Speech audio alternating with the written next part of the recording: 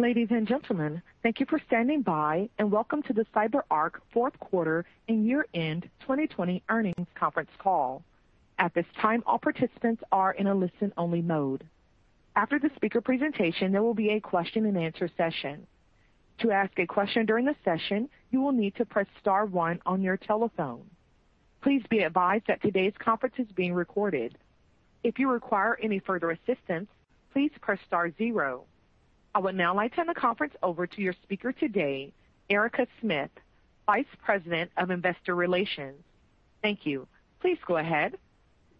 Thank you, Erica. Good morning. Thank you for joining us today to review CyberArk's fourth quarter and year-end 2020 financial results. With me on the call today are Udi Mokady, Chairman and Chief Executive Officer, and Josh Siegel, Chief Financial Officer. After prepared remarks, we will open up the call to a question-and-answer session. Before we begin, let me remind you that certain statements made on the call today may be considered forward-looking statements, which reflect management's best judgment based on currently available information.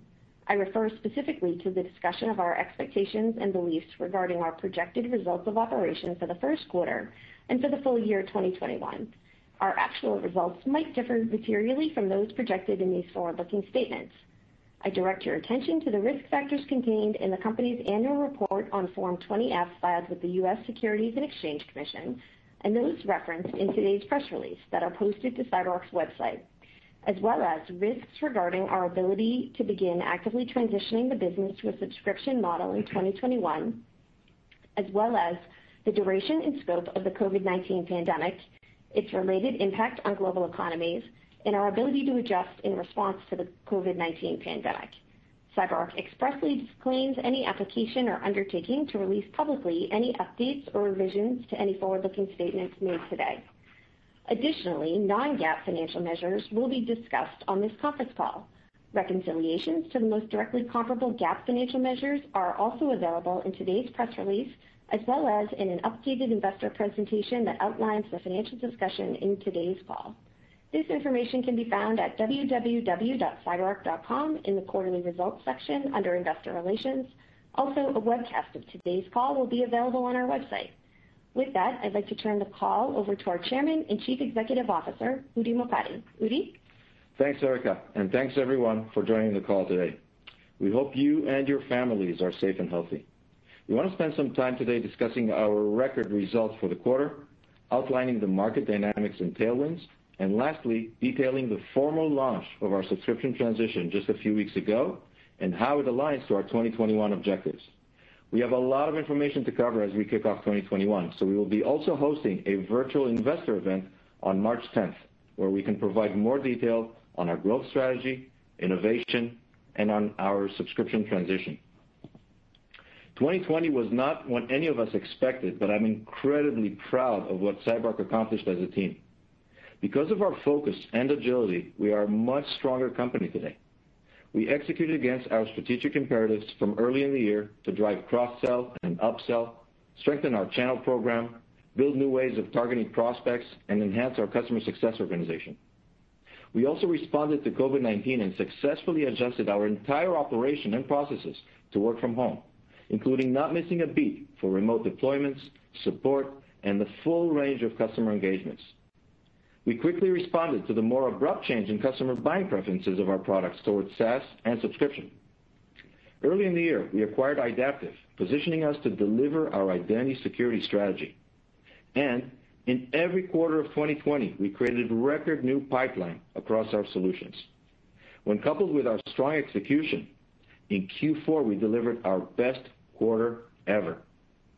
Total revenue reached an all-time high of $145 million in the fourth quarter, with record SaaS and subscription bookings, which also created increasing headwinds to our recognized revenue. In addition, we generated non-GAAP operating income of $40 million, well ahead of our guidance. For the full year, revenue reached $464 million. This included over $50 million of recurring license revenue, which grew faster than 200% in 2020, compared with $16 million in 2019. Our non-GAAP operating income for the year was $91 million. It is important to remember that even with the record quarter, During our transition to a recurring revenue model, the headline P&L is a lagging indicator and understates the stronger momentum that we experienced in the business as we exited the year. Annual recurring revenue, or ARR, better demonstrates this success. ARR reached $274 million at year-end, with growth accelerating to 43%. In any event, you will hear from Josh later that when we adjust for the mix shift, our sales grew about 25% in the fourth quarter. The four main takeaways from our record results. First, we experienced broad-based demand across PAM, including on-premise and cloud, Endpoint Privilege Manager, and DevSecOps, or Application Access Manager. Second, the pace and level of engagement with existing customers is at an all-time high with room to accelerate. Identity security is increasingly recognized not only as foundational to comprehensive security strategies, but also as a business enabler of digital transformation and cloud. Third, we saw a healthy increase in new business, signing about 280 marquee logos across industries. We also have a record new business pipeline where we are seeing an acceleration of progress through the pipeline ahead into 2021. And lastly, we are formally beginning our subscription transition with strong momentum, with a large, rapidly growing base of recurring revenue, and importantly, off a record fourth quarter. PAM remained a top priority, but we did see macro uncertainty drive customers to buy for immediate need in 2020. Digging into the fourth quarter, we saw this actually lead to even faster velocity in some of our add-on business, including these following great examples. A European retailer began implementing a privilege access management program based on our blueprint methodology in Q2. This customer quickly added on another $750,000 of core pass licenses in the fourth quarter and is still in phase one of its program. Like many organizations, this U.S. consumer manufacturing customer is shifting left, embracing DevSecOps to move faster and grow its business. They were leveraging Conjur to secure secrets and drive their mission-critical digital transformation program forward. In the fourth quarter, they enhanced their security posture, buying privilege access management and significantly broadening their Conjur deployment.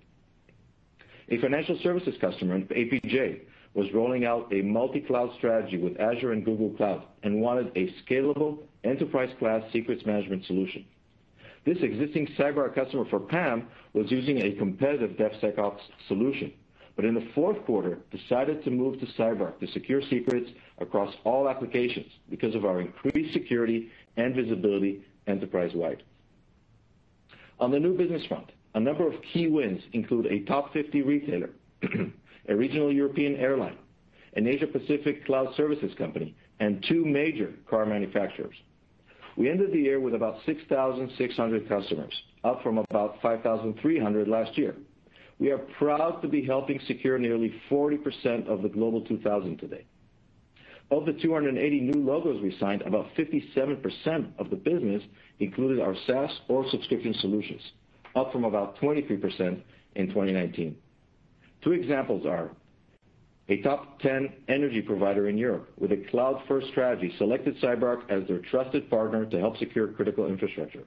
They will be consolidating tools and standardizing on CyberArk for privileged endpoint security, enabling the team to have increased visibility and control with our SaaS solutions. In a competitive win, a major car manufacturer picked Idaptive for its cloud-based single sign-on and MFA. We also won a leading U.S. restaurant chain with Idaptive, which we believe will provide us with a new landing point for our sales team. Our identity security strategy, with PAM as the foundation, is at the center of the major industry tailwinds of digital transformation, cloud migration, hacker innovation, and compliance. The SolarWinds breach is clearly hacker innovation. Supply chain attacks are far from new, but this attack was unprecedented in its scope. While SolarWinds was not a driver of our results in the fourth quarter, it was a wake-up call for organizations, an important reminder that privilege exploitation is at the center of every major attack. There's been a significant uptick in interest in our identity security offerings. The response to this attack has clearly been a flight to trust. Companies are now adopting an assume breach mentality and are turning to trusted security partners who not only have comprehensive solutions, but also deep experience remediating post-breach situations. We expect this event to be a tailwind for our business over the long term. Moving on to the transition. We officially kicked off our subscription program in early January, and based on feedback from partners, customers, and employees, we are confident that the timing is right. Customers and partners want the benefit of a subscription model, and we have the mature SaaS portfolio, the differentiated subscription offering that will contribute to our success. Some of the main components of our program include incentivizing our sales team to grow ARR by selling subscription and SaaS, introducing new on-prem PAM packages to pull purchases towards our subscription offering. These offerings are feature-rich with our Alero remote access with SaaS functionality, including adaptive multi-factor authentication, single sign-on, and loosely connected devices, or LCD functionality. Focusing the entire organization around faster time to value and adoption with our customer success team and established customer care lifecycle, and rolling out a company-wide enablement program to all of our employees to deliver a best-in-class transition. As we look into 2021, our priorities are growth, innovation, the subscription transition, and scaling within the large identity security market. To drive growth, the team is organized around 3 pillars: access, DevSecOps, and PAM, which together form our identity security portfolio. We believe this optimized structure will provide the right level of attention and resources, and our access and DevSecOps speedboats, while also driving growth of our core PAM business. In addition, in 2021, we will extend our reach by strengthening our partner program across VARs, advisories, and MSPs. Fueling our innovation engine is critical to staying a step ahead of attackers and also strengthening our leadership position in the market. In 2021, we are stepping up our R&D investments to build our SaaS identity security platform and at the same time continue to enhance our solutions. We believe delivering new functionality and solving complex security challenges will also be key to completing the virtuous cycle of success in our subscription model.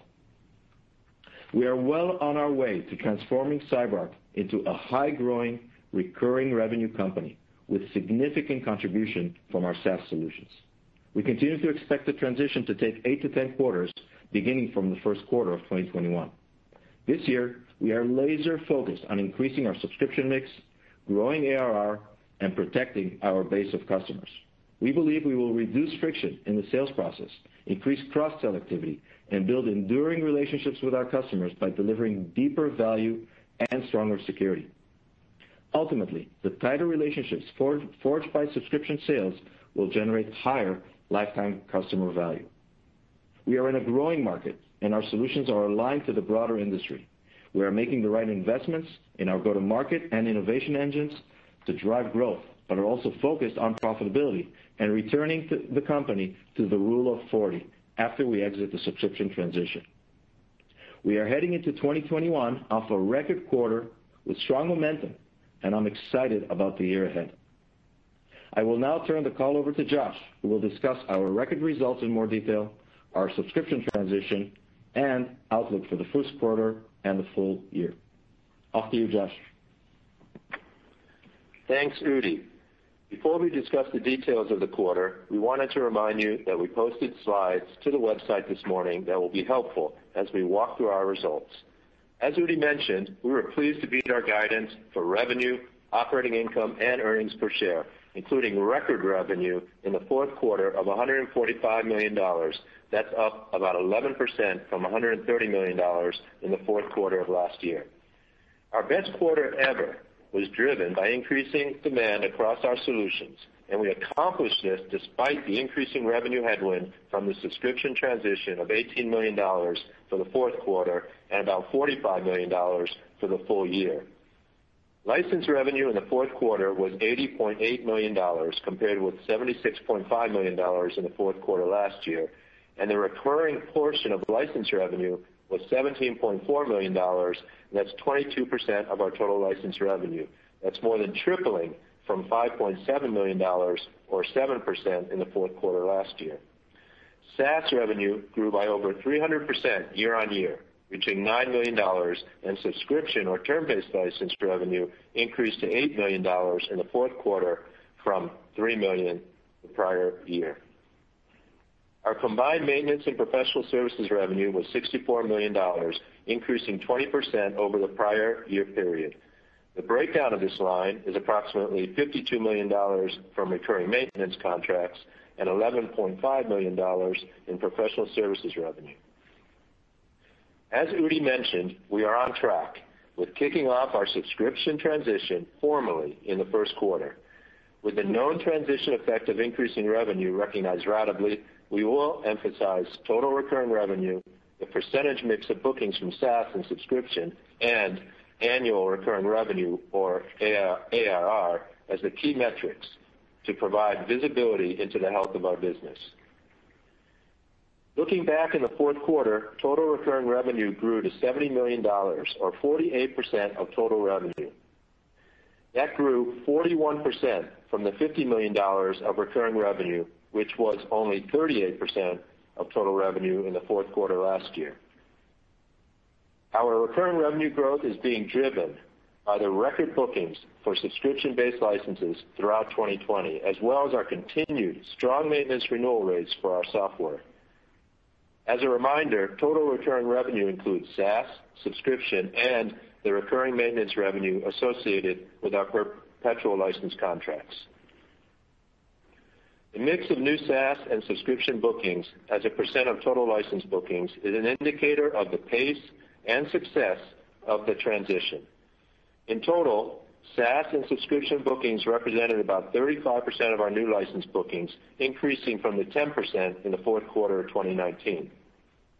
Our strong execution at year-end, including robust perpetual license sales as customers move forward with their mission-critical identity security programs, added to our top line, while we still remained on track with our mix expectations related to our transition timeline goals. The headwind created by the mix of bookings was about $18 million. That's in line with what we discussed in November, demonstrating yet another record quarter for our SaaS and subscription business. Taking the headwind into consideration, our revenue in the fourth quarter with a comparable mix of bookings would have grown by about 25%.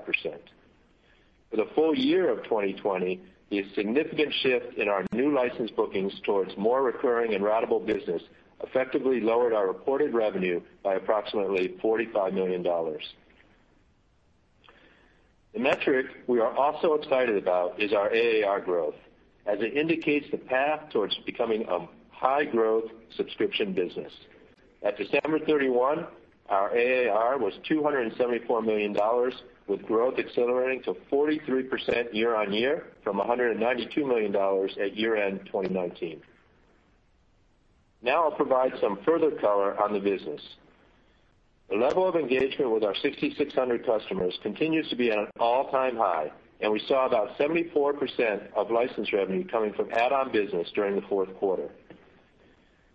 We are pleased as well with the momentum in our new business, with improved close rates and strong pipeline growth in the fourth quarter. We also continue to see an increasing percentage of new customers land with our SaaS Privileged Access Manager solution. Our expectation is that our new SaaS customers will start smaller, recognize faster time to value, and quickly expand their overall CyberArk program following the blueprint methodology. In terms of solution areas, our application or DevSecOps solution had a record quarter, representing about 16% of license revenue, with more customers securing their digital transformation programs with CyberArk. Endpoint Privilege Manager was about 6% of license revenue, and that's with about 90% of the EPM bookings being SaaS. The business remained well diversified across geographies for the quarter. Americas revenue in the quarter was $82 million, representing 57% of total revenue. I would also note that the Americas again had the strongest percentage of SaaS and subscription bookings during the quarter, which naturally impacts the recognized revenue. EMEA revenue was $50 million, or 35% of total revenue in the fourth quarter. APJ generated $12 million in revenue, representing 8% of total revenue for the fourth quarter. As I move through the P&L, all line items will be discussed on a non-GAAP basis. Please see the full GAAP to non-GAAP reconciliation in the tables of our press release and posted to our website. Our fourth quarter gross profit was $127 million, or 88% gross margin. As we demonstrated throughout the pandemic, we believe it is in the best long-term interest of our business and our shareholders to continue to make strategic but disciplined investments to drive long-term growth. R&D expense grew by 28% year-on-year to $23 million to enhance our solutions. Sales and marketing increased 16% to $54 million to expand the reach of our global sales team, with the increase a bit offset by the reduced travel spending. G&A expense grew single digits to about $10 million. In total, operating expenses for the fourth quarter increased 18% to $87 million, and that includes about $6 million of incremental expenses associated with the adaptive operations. Our operating income was significantly ahead of our guidance of $40 million, or a 28% operating margin. As a reminder, the approximately $18 million revenue headwind had a corresponding impact on our operating income. Net income was $33 million, or 82 cents per diluted share for the fourth quarter, also beating our guidance. Now, let me summarize our results for the full year 2020. Total revenue for the year reached $464 million, with $226 million in license revenue, $197 million from recurring maintenance contracts, and $41 million in professional services revenue. Total recurring revenue accounted for 53%, or $247 million. That's growing 41% from the $176 million and equaling only 40% of total revenue for all of 2019. You can see the details of our revenue breakdown in the PowerPoint presentation on our website. Our gross margin for the full year was 86%, compared with 88% in 2019, as we continue to invest in our cloud platform. Looking at the full year, R&D represented 17% of total revenue, up from 14% last year, driven by the acquisition of Idaptive, increasing investments in our cloud and on-premises offering, as well as our identity security platform. Sales and marketing represented 41% of total revenue. That's up from 37% last year. And G&A represented 8% of total revenue, in line with 8% in 2019. Our operating income was $91 million, or a 20% operating margin. And in total, Idaptive lowered our annual operating margin by about 2%. As a reminder, the approximate $45 million headwind also had a corresponding impact on our operating income. Normalizing for the headwind impact on the P&L, our operating margin would have been approximately 26% for the full year. Over 70% of our operating expenses are related to headcount. We ended the fourth quarter with 1,689 employees worldwide. We ended the year with about 772 employees in sales and marketing. That grew about 18% year-on-year. Our net income for the year was $81 million, with our earnings per diluted share of $2.05. We generated $100 million in free cash flow for the year, or 22% margin for 2020. This cash flow contributed to our strong balance sheet, and we ended the year with $1.2 billion in cash and investments. We also ended the year with $243 million in total deferred revenue. That's up 27% from $190 million at the year-end 2019. Our SaaS deferred, it grew by over 400% again this quarter, reaching $46 million compared to $9 million at December 31, 2019. Turning to our guidance. As a reminder, our guidance does not consider any potential impact to financial, other income, and expenses associated with foreign exchange gains or losses, as we do not try to estimate future movements in foreign currency rates. So for the first quarter of 2021, we expect total revenue of $106 to $112 million. We expect a non-GAAP operating loss of about $2.5 million to non-GAAP operating income of $2.5 million for the first quarter. We expect our EPS to range from non-GAAP net loss of $0.03 per basic and diluted share to net income of $0.07 per diluted share.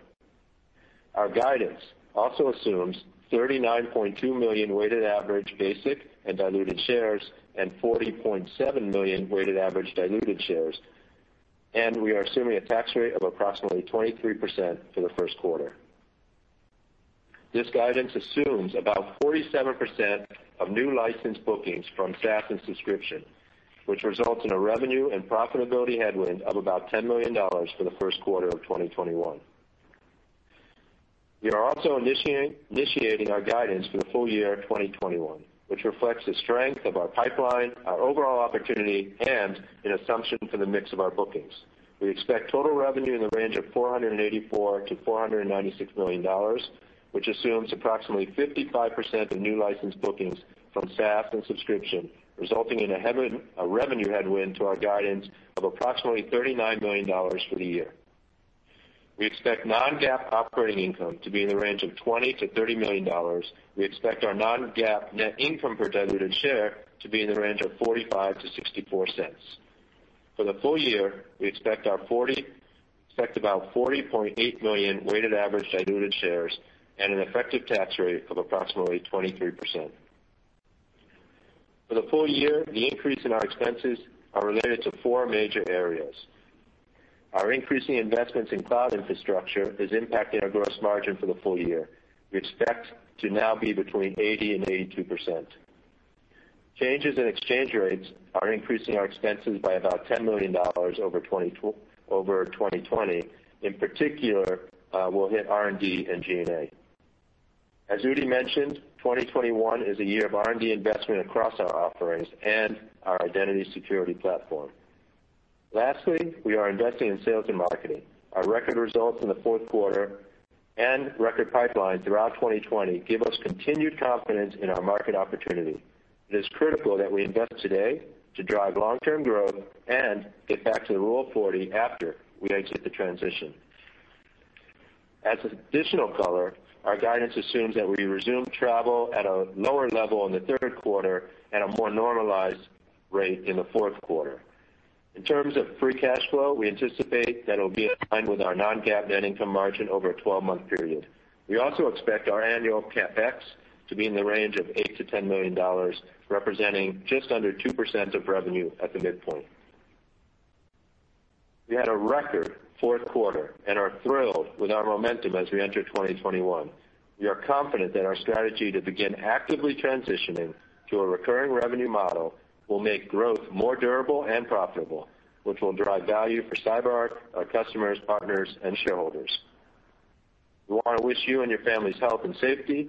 I will now turn the call over to the operator for Q&A. Operator? As a reminder, to ask a question, you will need to press star one on your telephone. To withdraw your question, press the pound or hash key. Your first question comes from the line of Saket Kalia with Barclays. Hey, Josh. Thanks for taking my questions here. How are you? We're great. Good to hear from you guys, too. Udi, maybe just for you, just digging right into the subscription transition, understanding that it's still very early here, what are you sort of seeing from customers in terms of preference for term licenses versus SaaS? And how do you think about that mix sort of over time, if you will? Does that make sense? Yeah, absolutely. Thanks, Saket. First of all, we're really seeing strong reception to our transition across the board. Like I said, customers, partners, and employees. With regards to the mix, I would say it's about a 2-to-1 mix towards preference for SaaS and among new customers, and we expect that to continue, really in line with the approach to consume more and more SaaS solutions, and they're very excited about our offerings there. So I would say that trend should continue, a 2-to-1 mix towards SaaS. Got it. That's helpful. Josh, maybe for you, thanks for the guide on mix next year. I think you said it should be roughly a $39 million headwind. And if I remember correctly, I think the headwind here in 2020, I think, is about $45 million. So it's actually a smaller headwind next year. So I guess the question is, how are you thinking about that, maybe given the increased sales focus on selling SaaS and subscription in 2021? Yeah, thanks, Saket. Well, basically, we are seeing, we had a very big increase this year, with that high headwind, and it jumped from, I think, 10% of our mix being SaaS and subscription to 35% for the year. And now we're talking about, in the guide, it jumping to, high 40s in the first quarter, about 47%, and a blended of about 55% for the full year.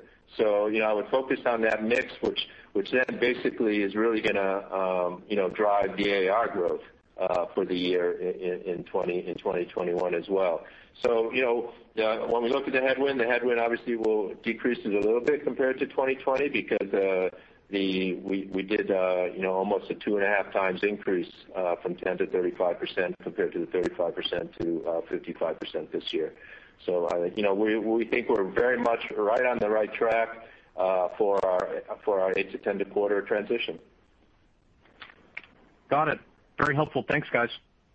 Thank you. Your next question comes from the line of Sterling Auty with JP Morgan. Yeah, thanks. Hi, guys. So with the imminent move to subscription, I'm wondering if you saw anything like what other companies like Autodesk did, where customers realized that subscription might be coming, perpetual might be going away, and maybe accelerated the purchase of perpetual in advance of that transition.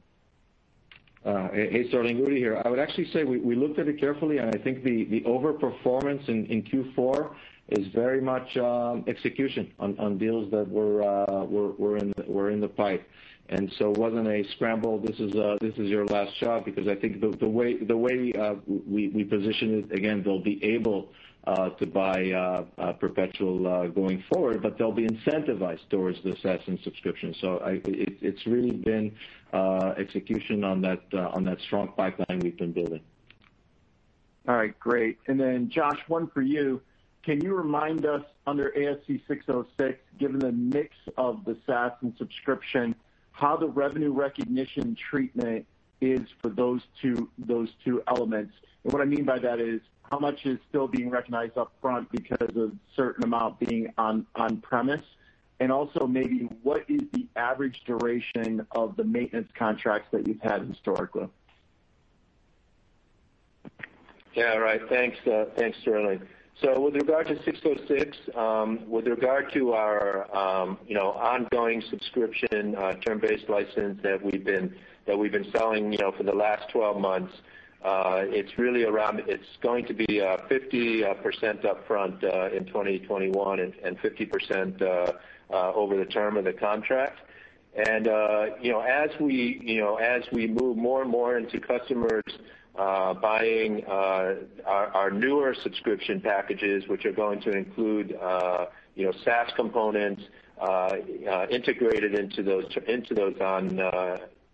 subscriptions, then it'll be moving down from the 50% level, and it depends on really how much of the SaaS components they buy in the subscription. So 50% will be the most that we'll recognize on day one, but it could go down into the 40s or into the 30s as they pick up SaaS subscription packages that have more and more SaaS components. With regard to the with regard to duration, we're about 2 years on duration, average duration for the maintenance contracts. Perfect. Thank you. Your next question comes from Jonathan Ho with William Blair. Hi, good morning, and congrats on the strong results.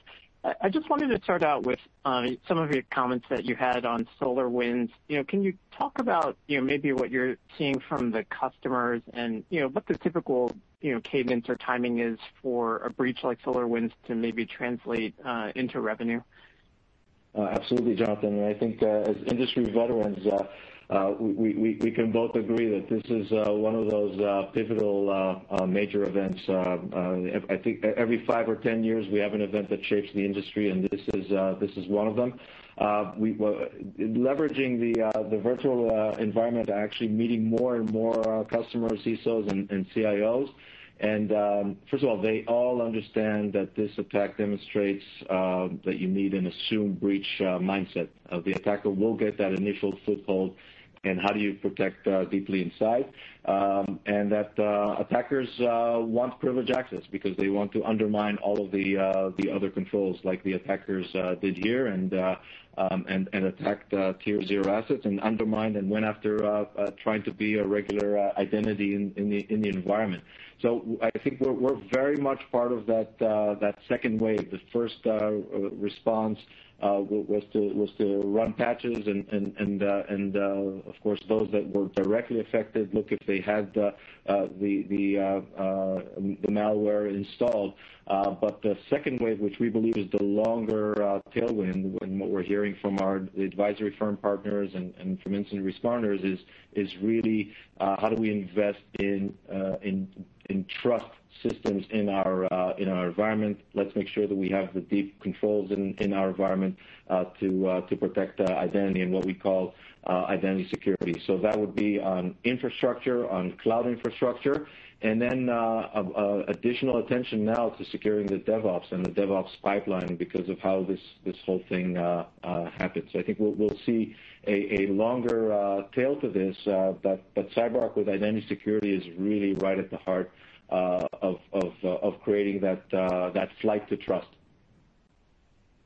Excellent. And then, just in terms of, I guess the R&D investments that you intend to make in 2021, where do you see the most opportunities there? Are there specific product groups that you want to dedicate more funds to or add more features to? Just want to get some additional color on where that's going to head.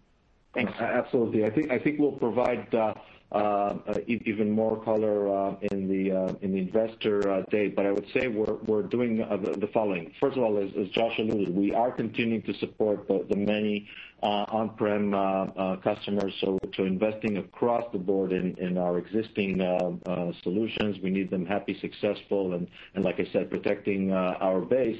And then the bigger investment is going towards our identity security platform, continuing to provide additional capabilities in SaaS-delivered identity security. So it's really in our SaaS platform. A lot of things are being integrated onto a single modern SaaS offering that will serve our customers for many years to come. Thank you.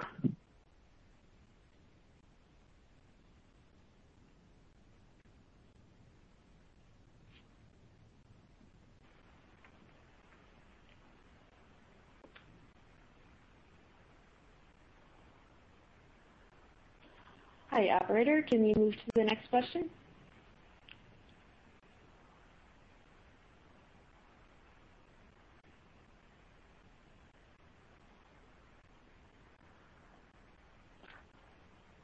Your next question comes from the line of Fatima Boolani with UBS.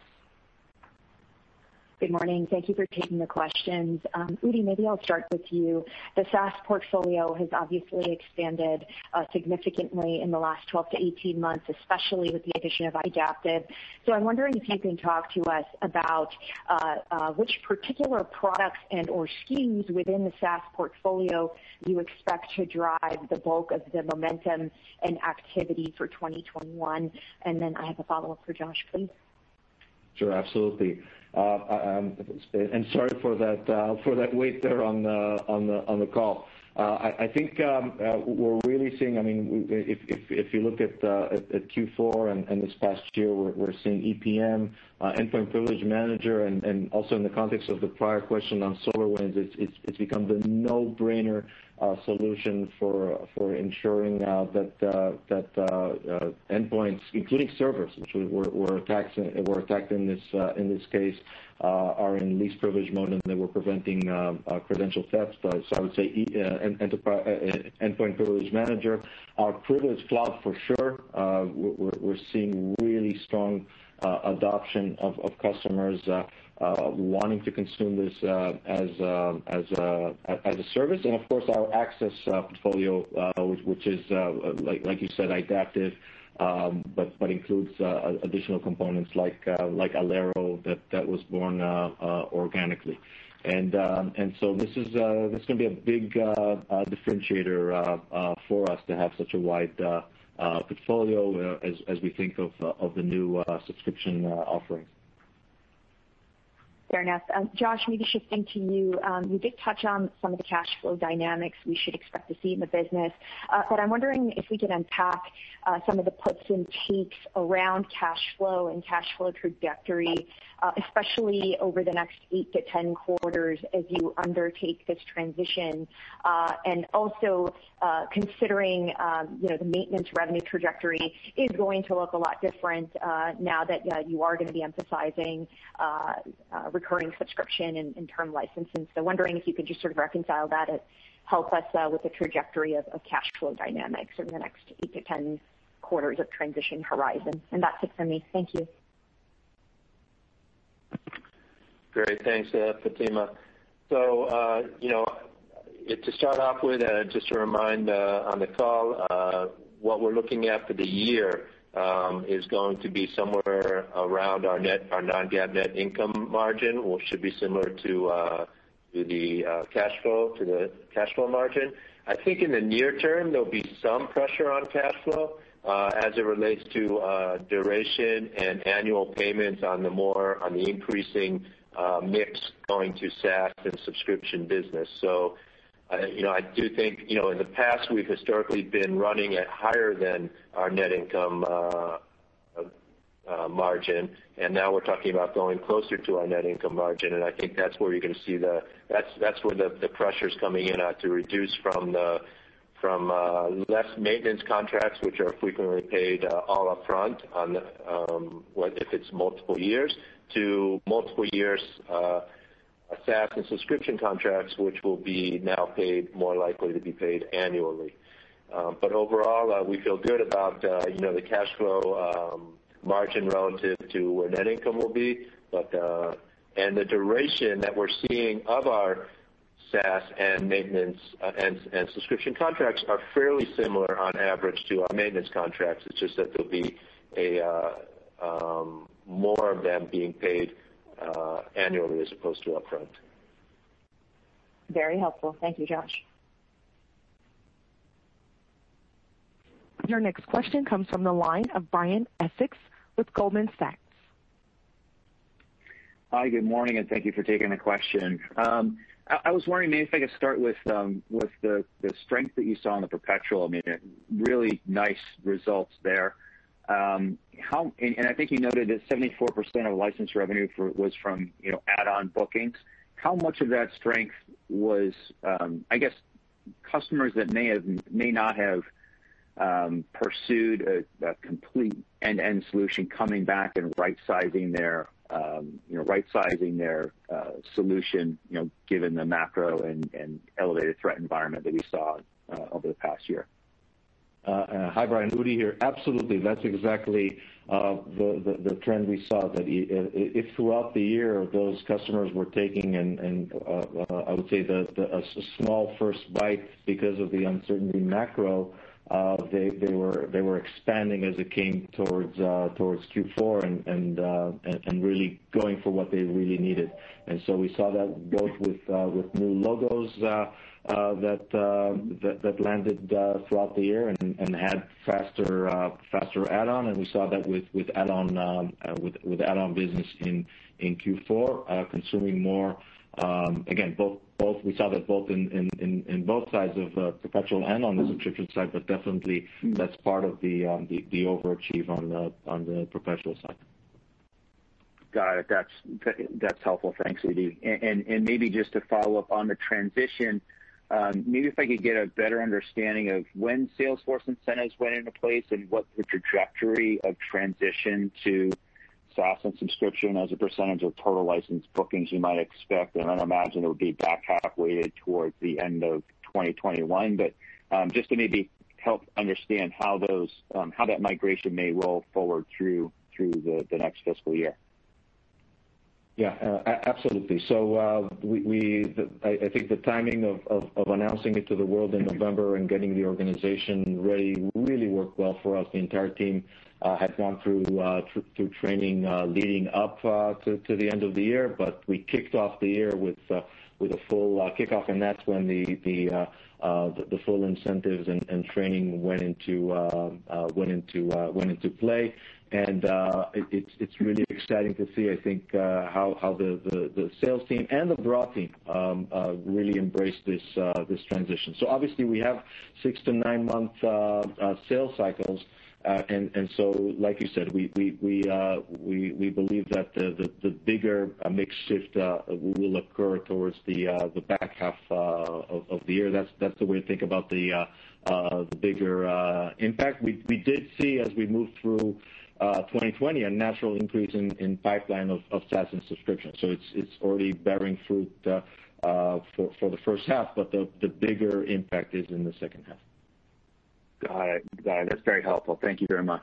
Thanks, Brian. Your next question comes from Rob Owens with Piper Sandler. Great. Thanks for taking my questions. You mentioned some wins that you had with regard to Adaptive, I think also to restaurant chain, car manufacturer. Just curious, I know it's still early, but where you're seeing success, how competitive these deals are these pre-existing customers, and why you're winning in these. Yeah, absolutely. I think there are probably 2 dimensions to talk about. One is the existing CyberArk customers that were always saying, if you'd have it, we would buy it from you.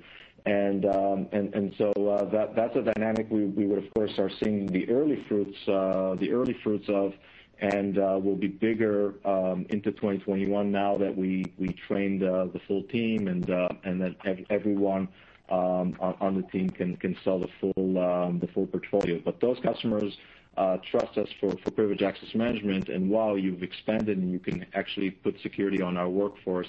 We want to expand with you.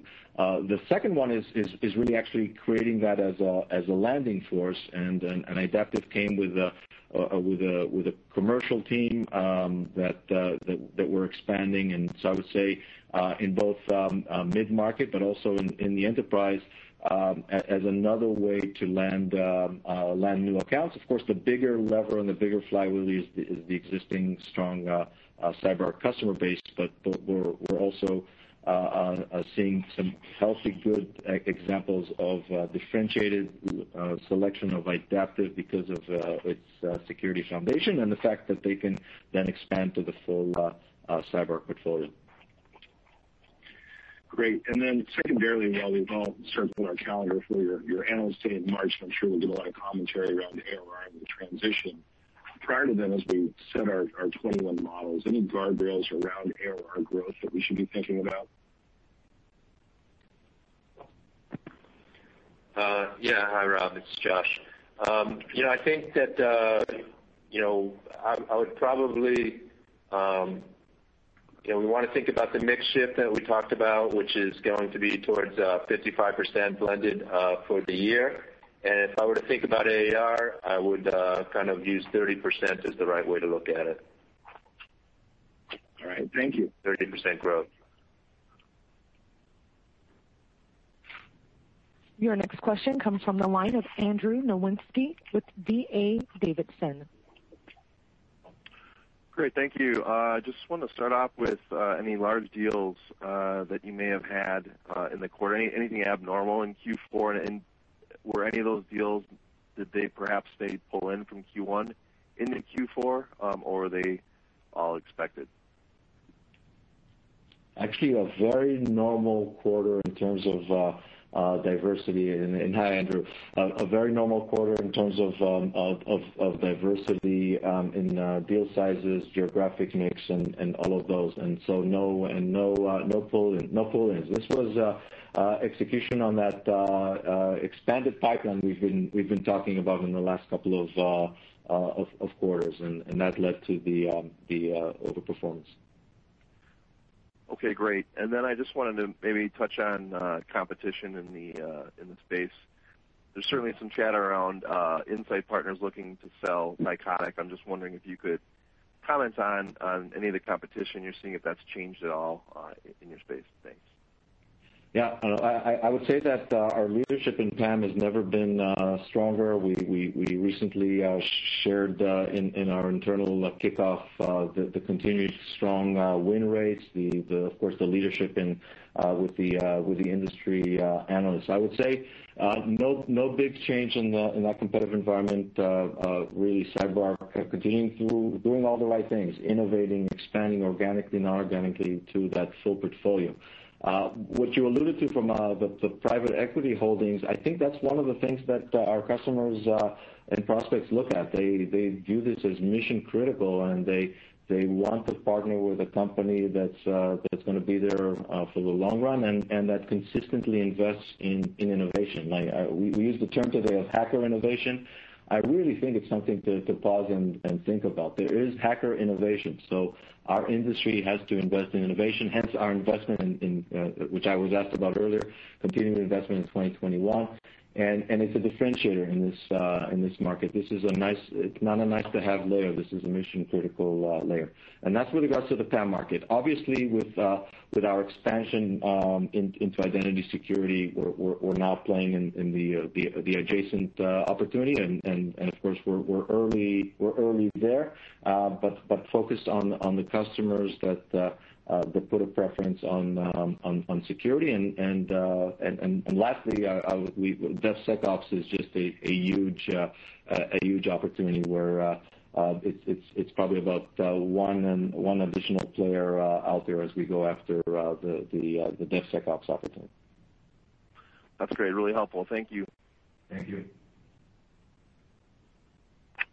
Your next question comes from Hamza Fodderwala with Morgan Stanley. Hey guys, good morning. Thank you for taking my question. Josh, just one question for you. I wanted to follow up on your comment around ARR growth, thinking about it maybe in the 30s to start with. If I look at the ARR growth trajectory this year, right, it's been accelerating, in the 40s now, right? You mentioned, I think, around 50% of your bookings were recurring this year. You're saying 55% for next year, and you really you're just starting to basically incentivize the sales force towards selling SaaS. So I'm just curious, do you think that initial outlook is just conservative, or is there anything else that we should be mindful of? Great question. I think the other thing that we need to be mindful of, we anticipate, if we hit our mix shift that we're talking about, of 55% of the new license bookings coming from SaaS and subscription, then we're confident for very high ARR growth on the SaaS and subscription side of the business. The one thing that we need to keep in mind, though, is there will be a drag on the ARR growth as it relates to maintenance, which will be flat, and depending on what the mix shift is, there could even be a minus drag. So I think that's the one piece that the model needs to consider is the mix shift is the mix of the bookings, because that's going to also play into how much does the ARR from the maintenance contracts related to the perpetual goes up. But I would say that overall we're looking at great growth on the SaaS and subscription side of the ARR. Thank you. Much higher than the 30%. All right, sounds good. Thank you. Your next question comes from Greg Moskowitz with Mizuho. All right, thank you very much. Hi, guys. I guess just first question for Udi, just from an ecosystem standpoint, where do things stand with respect to the number of certified professionals on CyberArk, About how fast would you say that's been growing? So Greg, I actually don't have an updated a number for you, but we've continuously been investing in that ecosystem and made it more and more accessible for our partners. So I think it's been growing every quarter, and next time around I'll make sure to share a number of certified professionals out there. Perfect. Thanks for that, Udi. And then just for Josh, what are your expectations of SaaS and subscription adoption by companies that are based in EMEA and Asia Pac? How do you sort of see that evolving from here?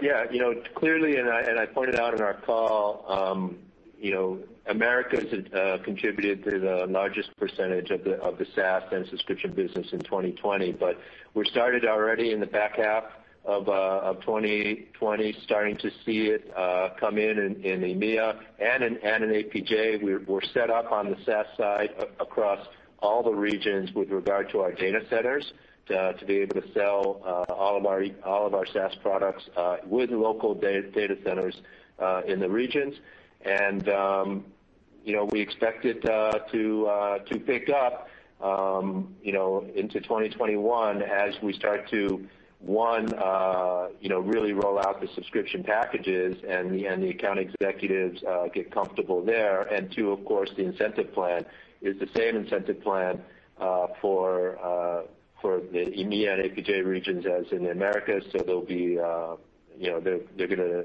be well incented to learn how to sell subscription and SaaS in those regions as well. All right, that's great. Thank you. Thanks, Greg. Your next question comes from the line of Joshua Tilton with Berenberg. Yeah, hi guys. Thanks for taking my questions. I just wanted to touch on, you mentioned incentivizing the sales force to sell SaaS and subscription. Are you also disincentivizing the sales of perpetual? And then also, when you just talk to customers who choose to pick term, what are the reasons for not wanting to go with the cloud offering? So by the way, great question, and no, we're not disincentivizing the perpetual. We're incentivizing. So it's the carrot technique. We're incentivizing the SaaS and subscription. I would say it's still early to have like a lot of examples of customers on the fence.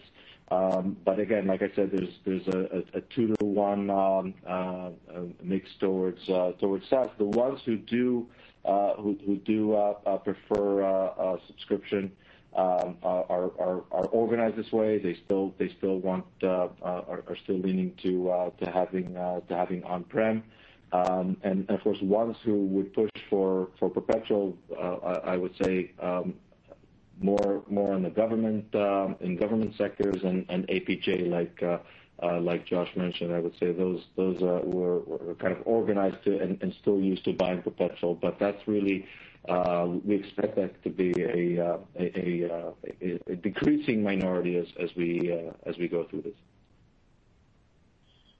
Thanks, that was helpful. And if I missed this, I apologize. But if you look at the SaaS business from 2020, could you possibly break out how much of that was adaptive and maybe give us a sense of what that business is growing at? And then also, did you just see the lower pricing relative to some of your peers maybe play in your favor during this macro environment? So I wouldn't say that lower pricing was the dynamic in adaptive wins, and I think the portfolio in general is really considered the robust security-minded portfolio, but it's for the security oriented buyer we're really differentiated. And Josh, I don't know if we can give anything on the mix.